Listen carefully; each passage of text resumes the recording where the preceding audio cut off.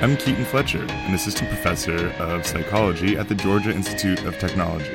And I'm Mariana Arvon, an organizational psychologist who specializes in organization and talent development. And this is Healthy Work. Hey, Mariana. Hey, Keaton. How are you doing? Doing well, doing well. How about yourself? I'm doing well. I have a question for you. I'm ready. Hit me. Did you know that March 20th, Monday, is National Native HIV/AIDS Awareness Day? I did not.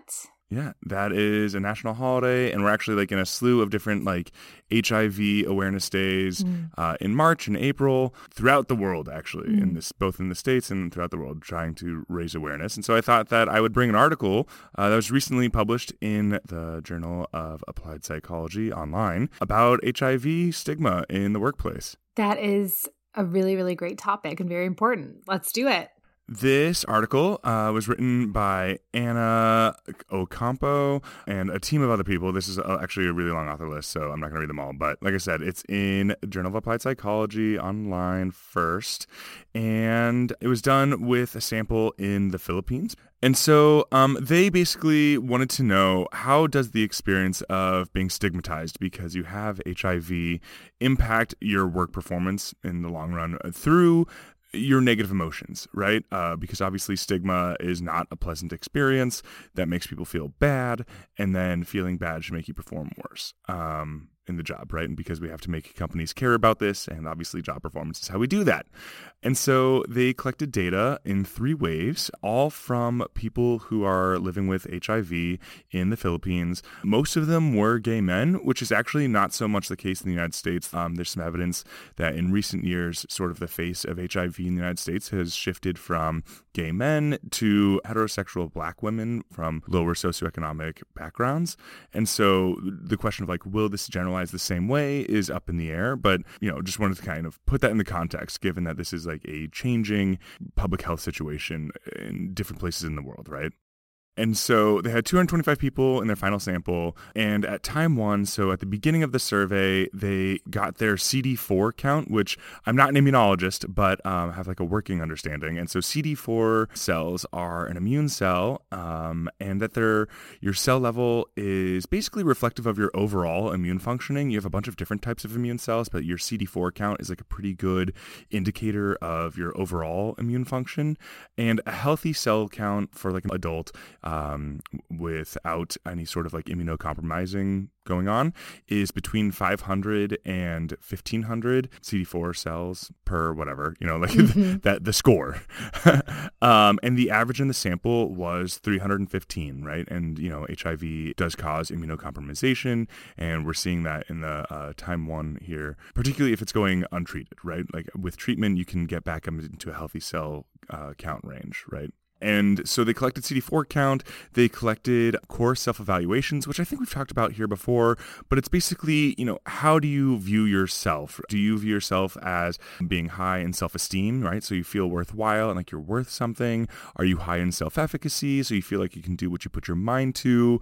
Are you high in internalized locus of control, so you feel like you're the one in control of your life, you're the one determining what you do and the outcomes? And then also, are you more emotionally stable, right? Are you not volatile emotionally or anxious? And so those 4 things together make core self-evaluations, which they collected at time 1. And they also then collected HIV stigma, right? So I feel like I'm blamed by others for my health condition. People are uncomfortable with me because of my health condition, things along those lines. So really self-report, self-understanding of how other people view you based on that HIV diagnosis, which obviously, there's a lot of stigma around an HIV diagnosis, despite, undetectable being untransmissible, right? There's been a lot of campaigns, right? If you have your HIV levels under control, you're treated, it's not transmissible. There's, really no reason to have any sort of fear or stigma around HIV in that context. But certainly still socially, it carries that stigma. 3 months later, they collected fear and shame because of the health condition, right? So I am afraid because of my health condition. I'm experiencing fear because of this. And then also I feel like a bad person because of my health condition, or I feel less worthwhile because of my health condition, right? So those really shame-oriented items. And then 3 months after that, they collected their job performance and OCBs, right? So are you helping other people on the job? Are you going above and beyond, doing extra for your organization, things along those lines, as well as just like, are you doing your task well? And so then they looked to see how these things all relate, right? So first they looked at how experiencing HIV stigma leads to fear and shame. And, sort of unsurprisingly, it does. Those who reported higher levels of stigma also reported higher levels of fear and shame. And then they looked at how those experiences of fear and shame translate into job performance.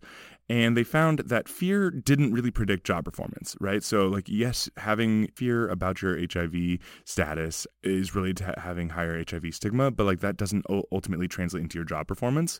Whereas having HIV stigma does translate into higher levels of shame, and those higher levels of shame then actually reduce your job performance, like your regular task performance as well as OCBs. And then they look to see, like, is this the case for everyone? Can we look at some personal resources like core self-evaluations or your CD4 count? Maybe that protects you, right? And they found that people with higher core self-evaluations and people with higher CD4 cell count, so better immune functioning, were actually protected to some degree from the negative effects of shame on job performance.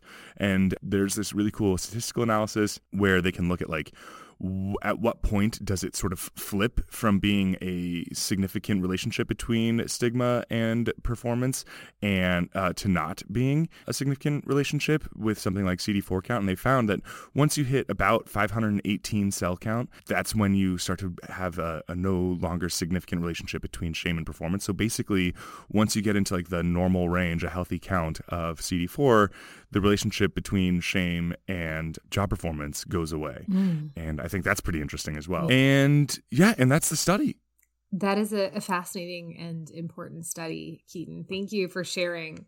So my mind is sort of spinning with all this. Lots of surprising findings, in my opinion. But in your opinion, what surprised you the most about this? I think that your CD4 count played a role here is really interesting to me, right? Because this is not a psychological variable. Certainly we know that your immune system is tied to your psychological state, right? There's a lot of research that shows negative emotions are linked to your immune functioning, and like stress is linked to your immune functioning, things along those lines. But I just thought it was so wild that like essentially once you got into a normal or like a healthy range for CD4 count, these relationships between shame and job performance go away. That was to me mind-blowing, because there's not like a clear psychological reason that they explored of like why that would be the case. Their interpretation is it's about vitality, right? Like if you have a healthily functioning immune system, you have more energy, you're less run down, you're less sick, and like that could be why you can bounce back better from the negative experience of shame.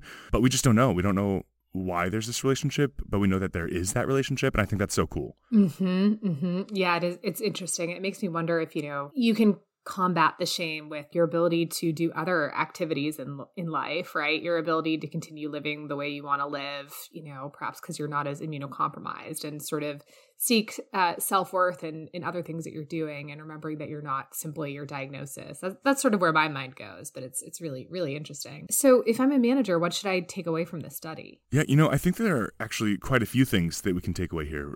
One is, again, because of that CD4 count being so important, we want to make sure that people have access to the healthcare that they need to protect their immune functioning, right? And so if you are able to, like, making sure that your employees have solid healthcare benefits and solid income, right? So they can afford medications that are, again, can reduce your viral load so you're undetectable, untransmissible, and ultimately that should have a positive effect on your immune functioning. And then also making sure employees have flexible work hours so they can attend the healthcare events, right? Meetings with their physicians, frequent checkups associated with HIV, making sure that they can go to these doctor's visits. That's something else that you can do. And then also changing the culture, right, within your organization, making sure that whether or not your employees are sort of out about having HIV, if they are living with HIV, not perpetuating HIV stigma in your actions or your words within the organization, right? To really reduce that impact. Because I guess one thing worth pointing out is that CD4 count or core self-evaluations didn't reduce the effect of HIV stigma on the experience of fear and shame. It reduced the impact of fear and shame on job performance, right? And, what can we do to help people not feel that fear and shame? That's, I think, really the next step here. And as managers, again, I think if you create a culture that's welcoming, making sure that you're not perpetuating stereotypes, you're not perpetuating stigma, that can help.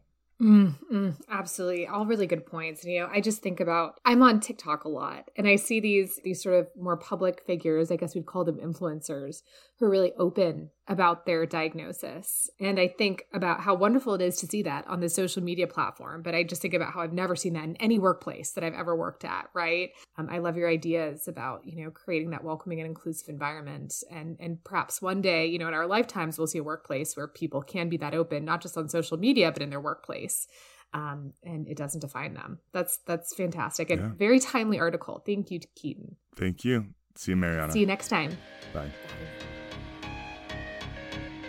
Healthy Work is a podcast written and produced by Keaton Fletcher and Mariana Arvon, mixed and edited by Keaton Fletcher, artwork by Keaton Fletcher, and our music is Zero Micro Song by Steve Combs.